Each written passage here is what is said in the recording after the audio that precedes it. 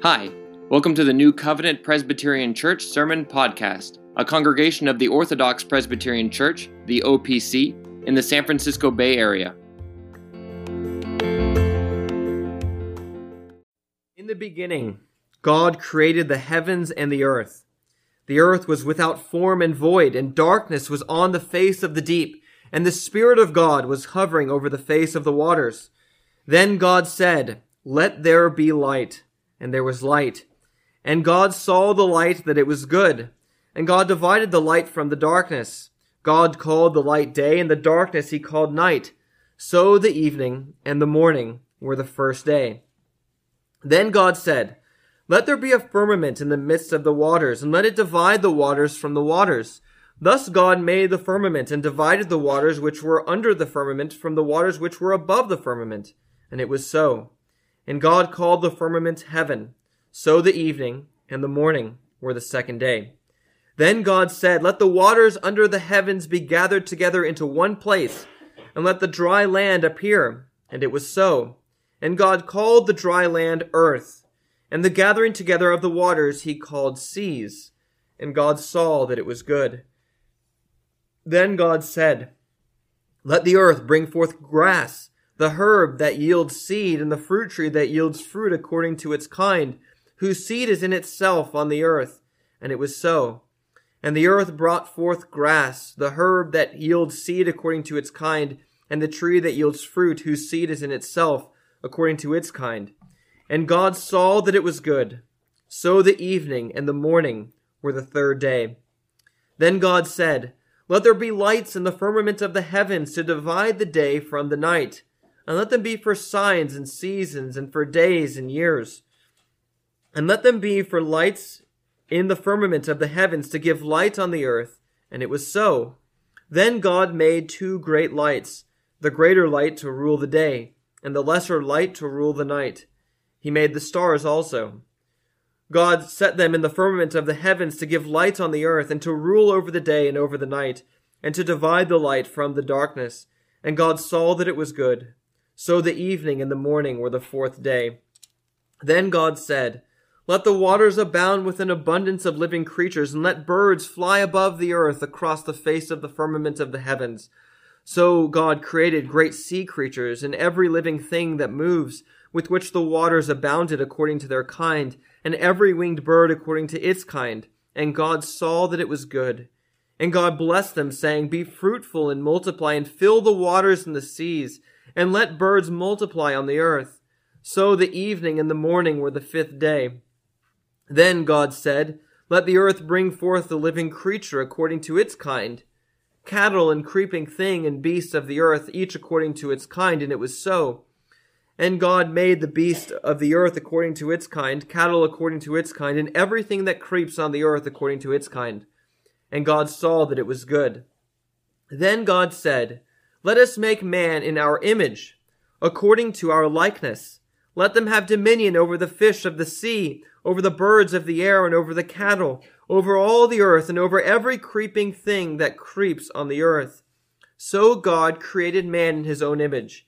In the image of God he created him, male and female, he created them. Then God blessed them, and God said to them, "Be fruitful and multiply, fill the earth and subdue it. Have dominion over the fish of the sea, over the birds of the air, and over every living thing that moves on the earth." And God said, "See, I have given you every herb that yields seed, which is on the face of all the earth, and every tree whose fruit yields seed. To you it shall be for food. Also to every beast of the earth, to every bird of the air, and to everything that creeps on the earth in which there is life, I have given every herb for food." And it was so. Then God saw everything that he had made, and indeed it was very good. So the evening and the morning were the sixth day. Thus the heavens and the earth, and all the hosts of them were finished. And on the seventh day God ended his work which he had done, and he rested on the seventh day from all his work which he had done. Then God blessed the seventh day and sanctified it, because in it he rested from all his work which God had created and made. Thus far the reading of God's word. You may be seated.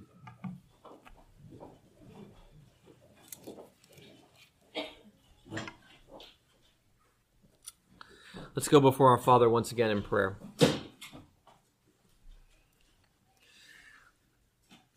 Oh, Father, as we look once again at the opening chapter of your word which you have given to us, we recognize that your word in this particular part of the Bible has been greatly attacked. It's one of the foremost places that those outside of the church have chosen to try to undermine the authority of your word and try to charge your word with error. Lord, we do pray that you would give us eyes to see, to understand your word, that we would stand on the truth of your word, knowing that you yourself, as the eternal God, you have borne witness to us of how we got here. And this is the surest word that we have, the surest way to discover our own origins and the origins of this entire universe. Help us, O Lord, to trust in this rather than what those who really have nothing but empty speculation are saying against it. We ask this in the name of your Son, the Lord Jesus Christ. Amen. There was a time in college where I was trying to share the gospel with a friend, and this person appeared to be willing to discuss things related to the Bible with me, and a lot of things were making sense to him. But then he went to his primary objection, the reason why he did not think he could believe that there was a God, and the reason why he could not believe that the Bible was true. And the answer that he gave, the objection that he gave, was this: well, doesn't science teach something different about the way the world got here and about the way we got here? Isn't evolution true? And if evolution is true, wouldn't it also be true that the Bible is wrong? And so for him, there was no reason for him to think that he ought to receive the Lord Jesus Christ as Savior if he could not also believe that the words which were spoken in Genesis 1 were true. And for him, if evolution was true, then Genesis 1 is not true. And if Genesis 1 is not true, then why must I believe that the Lord Jesus Christ has come to die for sins? And now when he put that objection before me, I at that point had a decision to make. This was at a time where I hadn't thought through these issues very clearly, but I had a decision to make. Am I going to try to harmonize the view of secular science in terms of the way we got here, creation, with the view of the Bible? Or am I going to declare that I believe that the Bible does in fact teach something different, and that the Bible is true rather than the claims of the secular scientists? Those are really the two options. Will I try to harmonize on the one hand, or will I try to say, no, the Bible is in fact teaching something different? That is really the big question in terms of the way that we relate to science today, particularly with regard to this issue of creation. And now there are some who will say that this issue is not important. Particularly this morning, we're going to be looking at the age of the earth. Does the Bible teach that the earth is young, or does the Bible teach that the earth is old? The position that is saying that the earth is young is a position where you would say, we believe that the Bible is teaching something fundamentally different than what the secular scientists are saying. If you say that the earth is old, you'd be saying there is a way to harmonize the views of the secular scientists and their view of origins with the teaching of Scripture.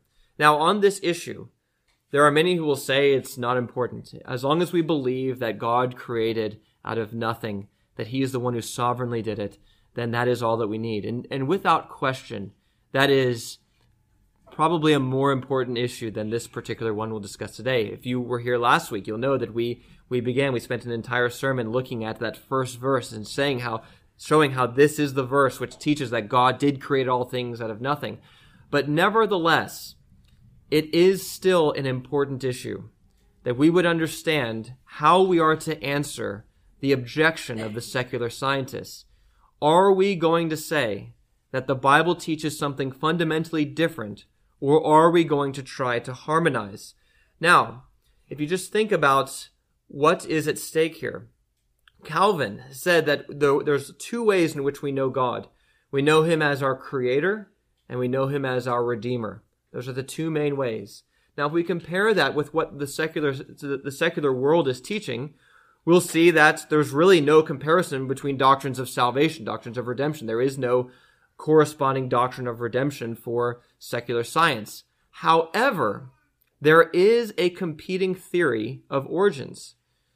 So this really is, in terms of a scientific objection, there's really no objection that can be made with respect to our doctrine of redemption. There's no other theory of redemption that the secular world puts forward. It's not needed.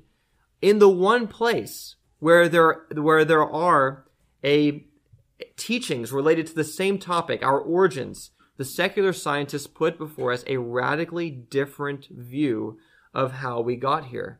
If we try to harmonize or compromise on the one issue, we will leave ourselves without any credibility to speak to the other. And this is exactly what happened with my friend.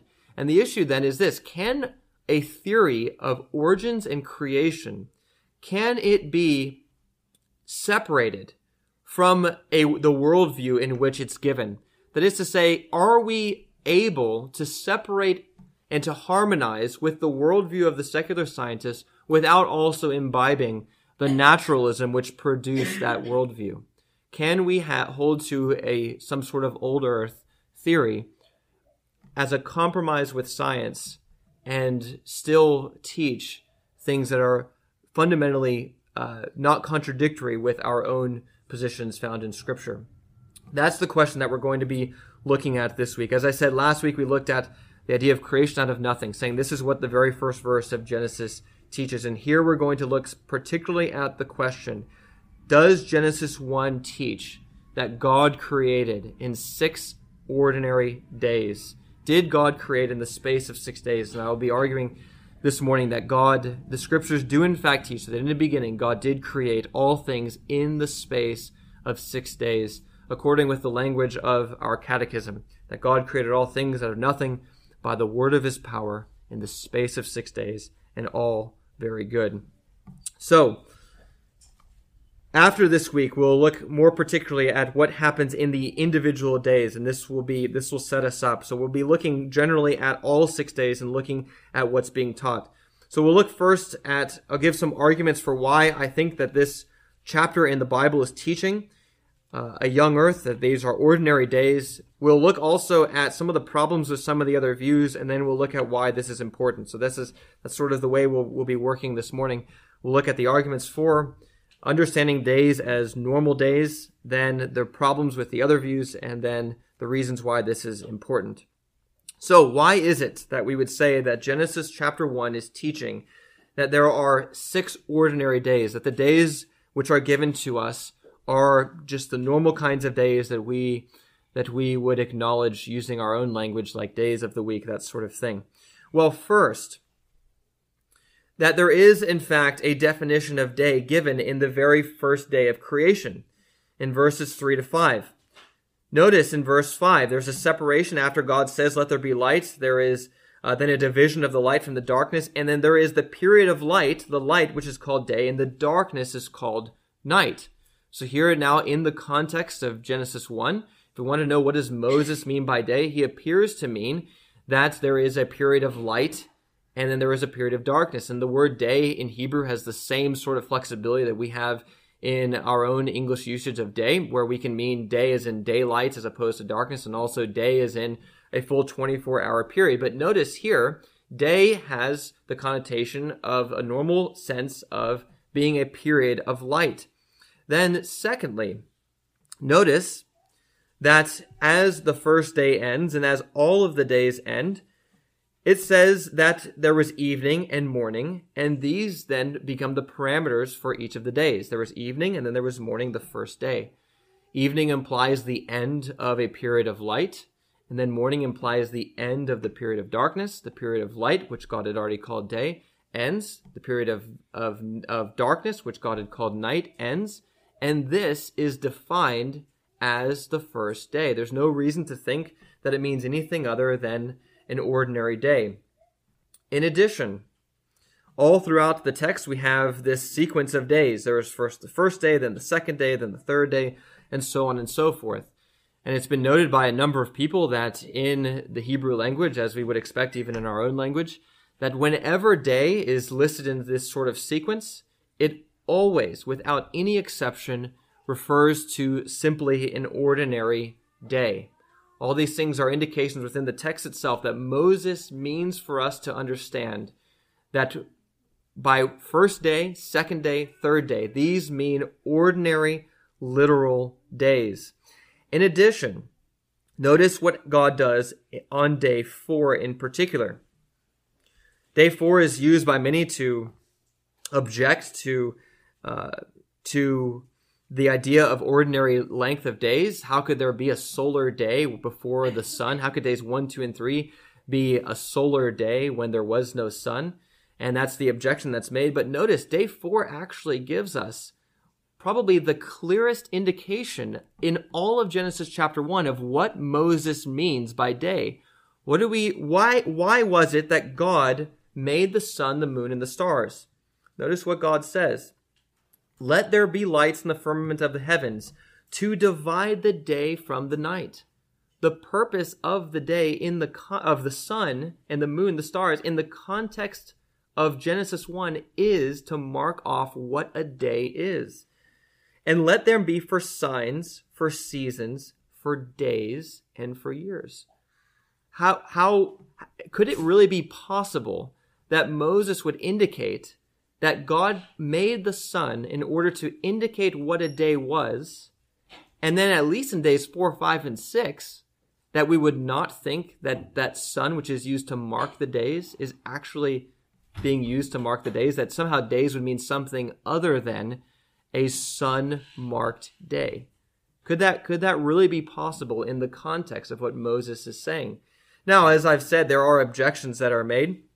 How is it that days 1, 2, and 3 could be solar days? In some sense, we can admit they're not solar days. The sun's not there. However, they are days which are exactly the same length as days 4, 5, and 6. If the sun marks off days 4, 5, and 6 as being ordinary days, then surely days 1, 2, and 3 had to be the exact same length. Now, how would we know that? This is a bit of a comment related to science. I don't want to make too many of those. This is not something that's very difficult. But the length of a day is not determined by the position of the sun or the movement of the sun. It's determined by the spin of the earth.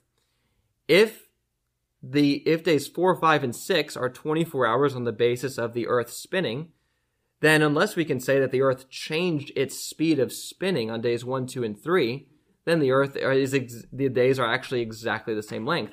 The kind of light which the earth saw because of its spin does not have anything to do with the length of days. As long as the earth would have maintained its normal spinning from days 1 to days 6, the days had to have been exactly the same length. So for all of these reasons, we can clearly see that Moses intends us to understand from Genesis 1 itself, the indications within the text itself, that these are in fact ordinary days. And because of that, then, the position that we must take when we are challenged on this is that the scriptures are in fact teaching something fundamentally different in terms of how we were created. And even the other parts of scripture speak in the same way. Note, if you know in the way that Moses records the 10 commandments in Exodus chapter 20, you'll know that in the 4th commandment, this creation week is set as the pattern for our own rest on the Sabbath. In 6 days, the Lord created the heavens and the earth, and he rested on the 7th day, and therefore you also are to work for 6 days and to rest on the 7th. Now, that parallelism is at best weakened if we do not affirm that these were 6 ordinary days, and there's no indication in Exodus chapter 20 that anything else is meant. There's simply the parallelism is given. It's meant to be perfectly convincing as a pattern which you are to follow. And then another place in Scripture which is important for us to consider that bears witness to this is the passage which we read earlier in Matthew chapter 19. You may have been wondering why we were reading a passage on marriage and divorce for a sermon related to creation. But notice when Christ is arguing his position in terms of what's an acceptable reason for divorce, he goes all the way back to the creation of man and woman. And he says that God made them in the beginning to be male and female. He's locating the creation of man as being at the beginning. Now, if you could just imagine, if you could make like a mental timeline in your mind, and imagine that you have on a span of 6,000 years. going all the way back to 4000 BC, going from 4000 BC all the way to the present, you were to mark on the timeline where it would be that God created man in that scheme. It would have to be at the very, very beginning, right? You declared him on the sixth day, not very far into the process. If you were to have the same mental timeline, but have the time sequence be based upon the secular view of things, 13 billion years, right? But then man was created maybe 100,000 years ago on this view. I even give you a million years. So let's say a million years ago. It's way earlier than any of what any of the scientists are saying. But let's say a million years ago, man was created. And you compare that to 13 billion.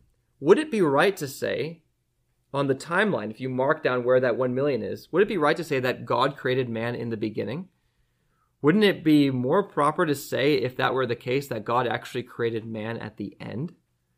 If you were marking on the timeline, you have to put it on the very, very end. There would be no space between the end and your mark if you compare 1 million with 13 billion. And so for all of these reasons, within the text itself, within the testimony of Scripture, there's no hint or indication of anything other than that God created the world in 6 regular, ordinary days. And this was known to the church. There really was no a weakness particularly of any of the other views is that there was no other old earth view. There were no old earth views before about the 16 or 1700s. They were completely unknown in the history of the church. And this was because it's just the natural way to read the Scriptures is just that there is a young earth. And if that's the case, if nobody was able to understand Genesis 1 and think that it teaches that the earth is 4 billion years old, the universe is 13 billion years old, if nobody was able to understand that in all the history of the church until the secular scientists come along and tell us that the earth is actually older, and they help us to understand our own Scriptures. And would it be right to say that could we possibly say that the Scriptures are clear if we needed that aid from the secular scientists in order to understand what appears to be a very, very simple narrative given for the sake of the edification of the church? This is the great problem. The other views, they in many regards are not clear. There's no way that we could come to the views unless we already had some sort of predisposition from scientific formulations saying that the earth was old. And the history bears this out. There were no old earth views before the secular scientists told us that the earth was so old. And because of that, because it's so difficult, as we move now into the reasons, some of the objections against the old earth views, it's very difficult to get to an understanding of the old earth with simply Genesis 1 in mind. It's very difficult to see how the words could mean that. And we see that from the proliferation of views. There are new views coming out all the time, even in this generation. Even within the past 10 years, there have been new attempts to understand the earth as being old with different ways. And when we look at that, we look at the Bible and Genesis 1 in particular, we say, it's really very difficult. How could I possibly understand it, Genesis 1 as meaning that if I didn't have this very sophisticated, complex explanation that would tell me that Genesis 1 in fact means that? There was a man when we were on staff with Campus Crusade who was admitting this. He did not believe that the earth was young. He held to an old earth position. He was a Christian. And he was admitting that he was having a very hard time with thinking that Moses' writings were inerrant, because he did not really see how all the details could be squared with an old earth. He did not believe that Genesis 1 was teaching that the earth was young. Yet when he looked at the different old earth positions, he said, it's really very complicated, and it's actually hard to see that Moses really intended to teach things that would harmonize with what is being said right now from the secular scientists. And if I accept what the secular scientists are saying, it's really hard for me to be able to say that Moses' writings are in fact inerrant. That was the struggle that he had. It was a very real struggle, and this is really the sort of one of the main problems that we find with the old earth positions. They are not clear. They do not they are not consistent with our teaching that the scriptures are clear. They've not been given to confuse us. Any child who would read through Genesis 1 without any aid of anyone else could very easily think that he understands the text, and he would conclude, anyone would conclude, that God made the world in 6 ordinary days. And so one of the problems with the old earth view is the clarity of Scripture. All of the views are very confusing. They're very difficult to articulate. They're very difficult to defend. And they do not appear to come from the text in a way that's, at least not in a way that's easy. Another problem with the old earth views is the argument of the slippery slope. Now, it's sometimes we have to be careful not to be unfair with people in using the slippery slope argument. However, there's already evidence of what happens when people embrace an old earth view of creation. The tendency is also to eventually deny a global flood. Those two things are very much connected. And why is it that those two things are connected? The reason is because the same evidence that leads one to think that the earth is old, which every old earth view will take, accept in one way or another, is the same evidence which will end up denying that there is a global flood. The secular scientists say, well, the earth is 4 billion years old, and there's no evidence of a global flood in any of the geological record. And surely we would see it if God had covered the entire world with water. And so because of that, there's no evidence of it, therefore it didn't happen. And once you accept the age of the earth on the basis of the scientific findings, then you also are led to accept the other conclusion, which is that there is no evidence of a flood either. The one leads to another. And typically, the way Christians have explained the evidence for the flood in the geological record is that what the secular scientists think is indicating millions of years is actually just indicating Noah's flood. The fossils that are in the earth, in all those layers, they didn't get there over millions of years, but they got there when God flooded the world and covered it with water. What's the evidence of the flood in the natural world? Well, it's things like all of the Grand Canyon. All of it is pointing to the reality that God did destroy the world in a flood. And once you accept the scientific community's theories about the layers of the Grand Canyon, you also have to deny the evidence for the flood as well. And this has been played out. One prominent Old Testament scholar who would be considered conservative in other areas actually did this. He denied that the flood was covered the entire world, and he was even willing to say that God may have caused the waters to stand straight up and down and make it local, and so that he could still destroy the entire world in terms of killing every single man except for Noah and his family, but that yet the flood did not actually cover the world. He was willing to go that far because of his commitment to respecting the findings of the secular scientists with respect to geology. Now, the flood is clearly in the scriptures meant to be universal. It was a supernatural act of God. And if we give up the supernaturalism of creation and then give up the supernaturalism of the flood, we are on a very bad trajectory. All of Genesis 1 through 11 is foundational for understanding the rest of the Bible, and we cannot think that giving up the supernaturalism of those chapters will lead to anything positive in our defense of the gospel. But another reason why the old earth views are problematic is that they do not preserve the uniqueness of creation. In all of the views, there is some sense of blending the idea of creation with providence to the point to which they are indistinguishable. So what do I mean by that?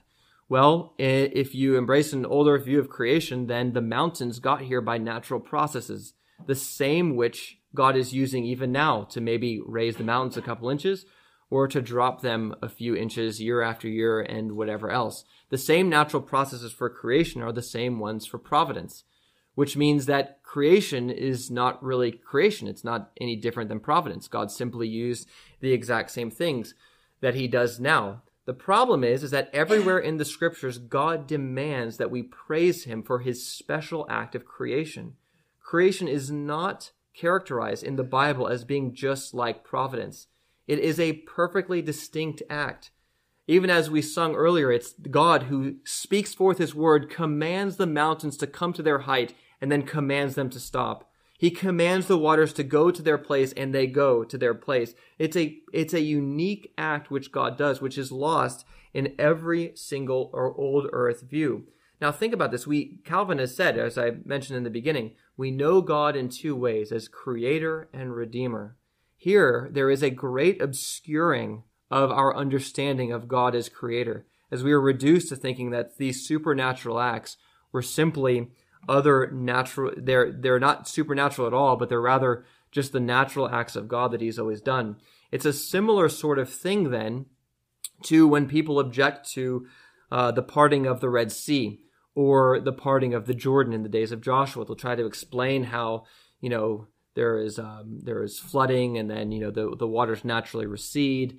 And so God just timed it perfectly so that this natural occurrence would enable the Israelites to walk through the seas. Well, why did we have to resort to that? The Bible doesn't seem to indicate anything like that. The purpose of those chapters in Exodus is to show that God is absolutely in control of his creation, and that the parting of the Red Sea and the parting of the Jordan are supernatural acts. And this is exactly the way creation is characterized as well. Why would we have to resort to trying to explain the height of the mountains through natural processes or the appearance of the stars? The scriptures do not teach that they came about by natural processes. God spoke them into existence. He placed them immediately in their place in a way that was not repeatable. It's not a repeatable act. And so this whole thing is lost with every old earth view as well. And the last thing I'll say, that another problem with all of the old earth views is, at best, there is a lack of clarity with regard to death before the fall.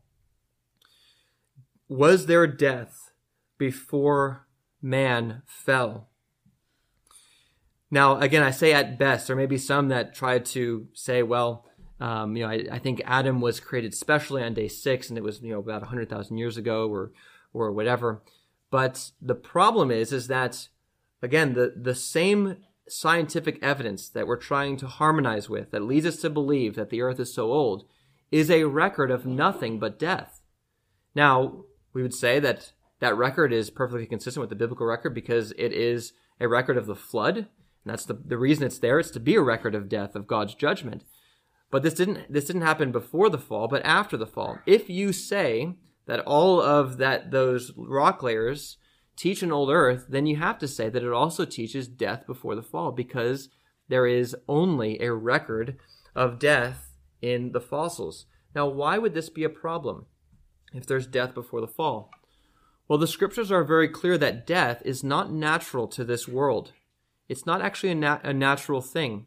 It is a judicial sentence against the world because of sin.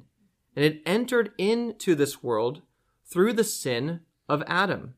Now, if we lose that death is a judicial sentence of God, then how is it then that Christ's death could serve as a judicial sentence and Christ's resurrection serve as a testimony to life? If we didn't all die in Adam, can we really all be made alive in Christ? If death didn't come in through Adam, through his sin, can really life come in through the grace of the Lord Jesus Christ?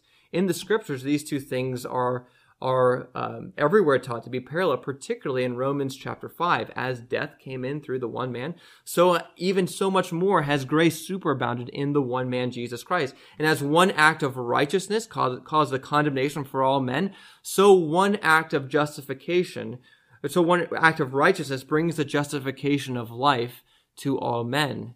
If we teach that death happened before the fall, we are in danger of losing the doctrine of salvation itself. Now, I recognize that there have been many great Christians who have held to views which are different than what I'm trying to teach.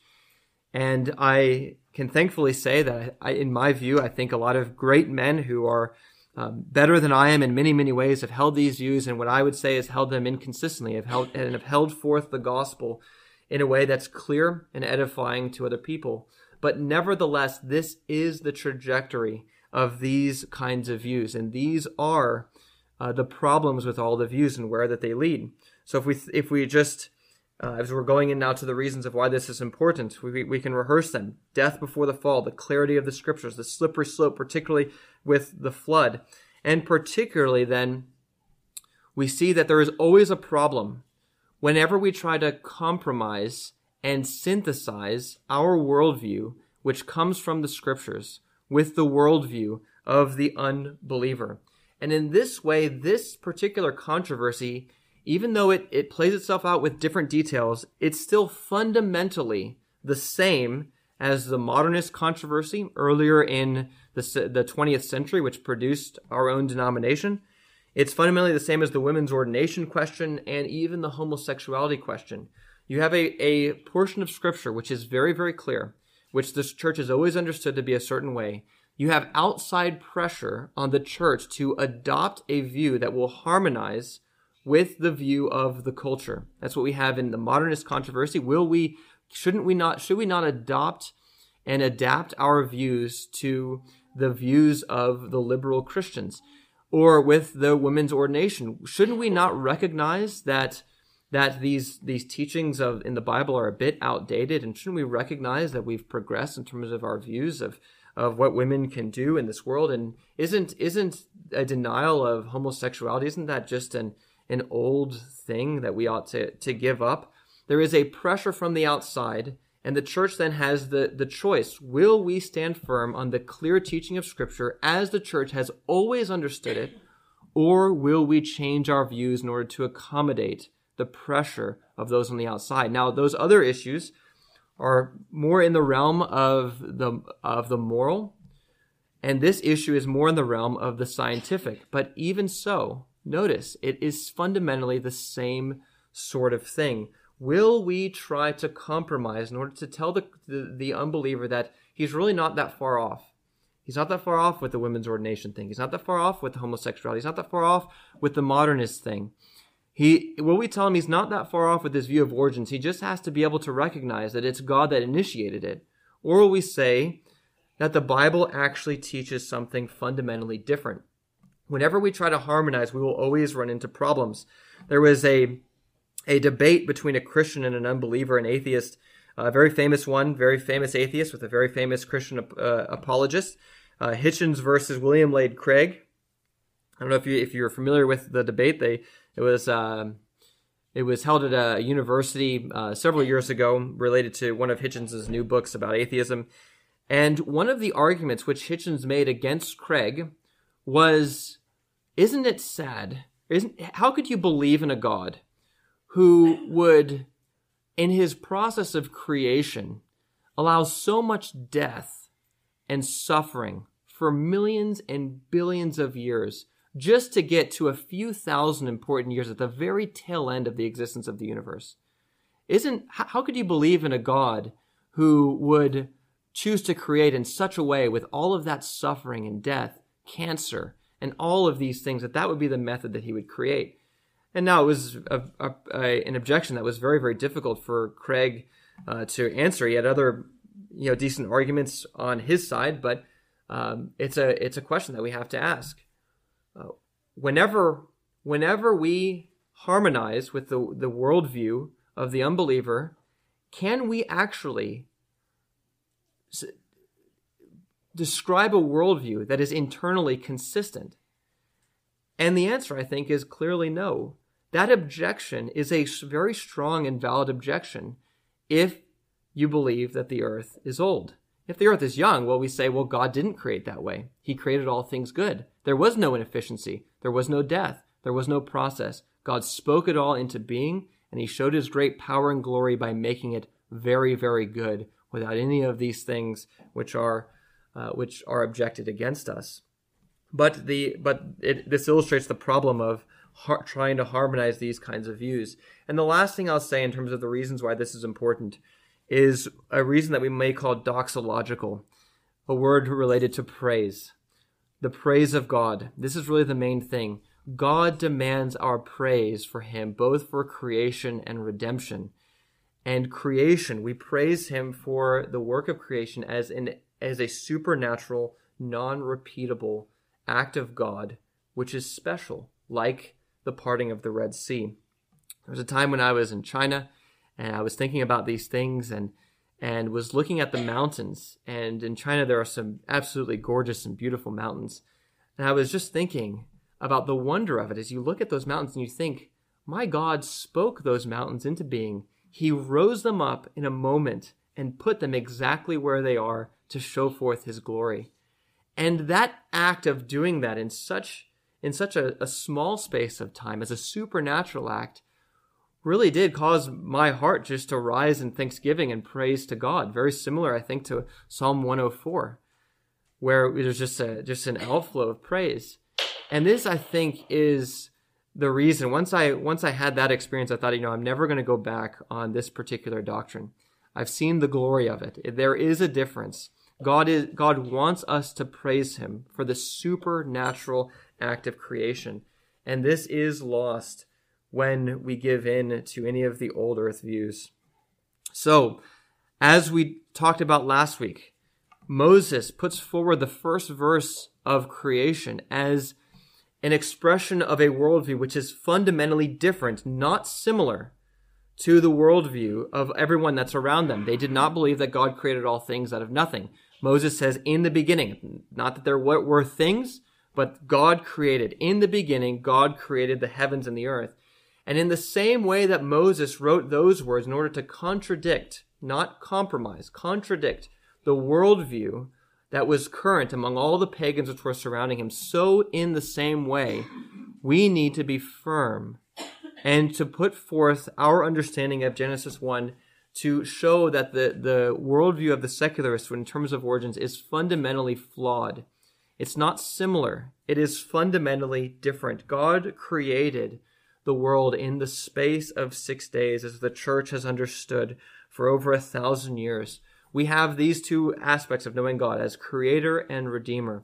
May God grant us the grace to know him well, not only as redeemer, but even as our creator. Let's pray.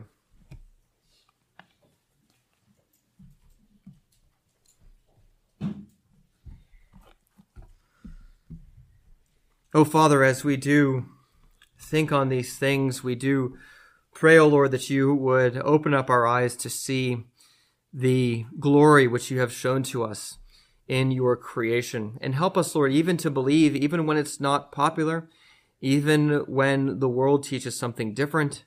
And Lord, we do pray that you would open up the eyes of the world, that they might see that you are the God who has created in a supernatural way, and that any kind of attempt to understand origins with naturalistic processes is inherently doomed to fail, because the world could not be here in that way. We know it to be true. It is on the surface of it very, very obvious. And so, Lord, we ask that you would help us to stand firm with these things, and you would even grant grace to your church to recover this doctrine, and that we would stand firm to the praise of your glory. We ask these things in the name of Jesus. Amen.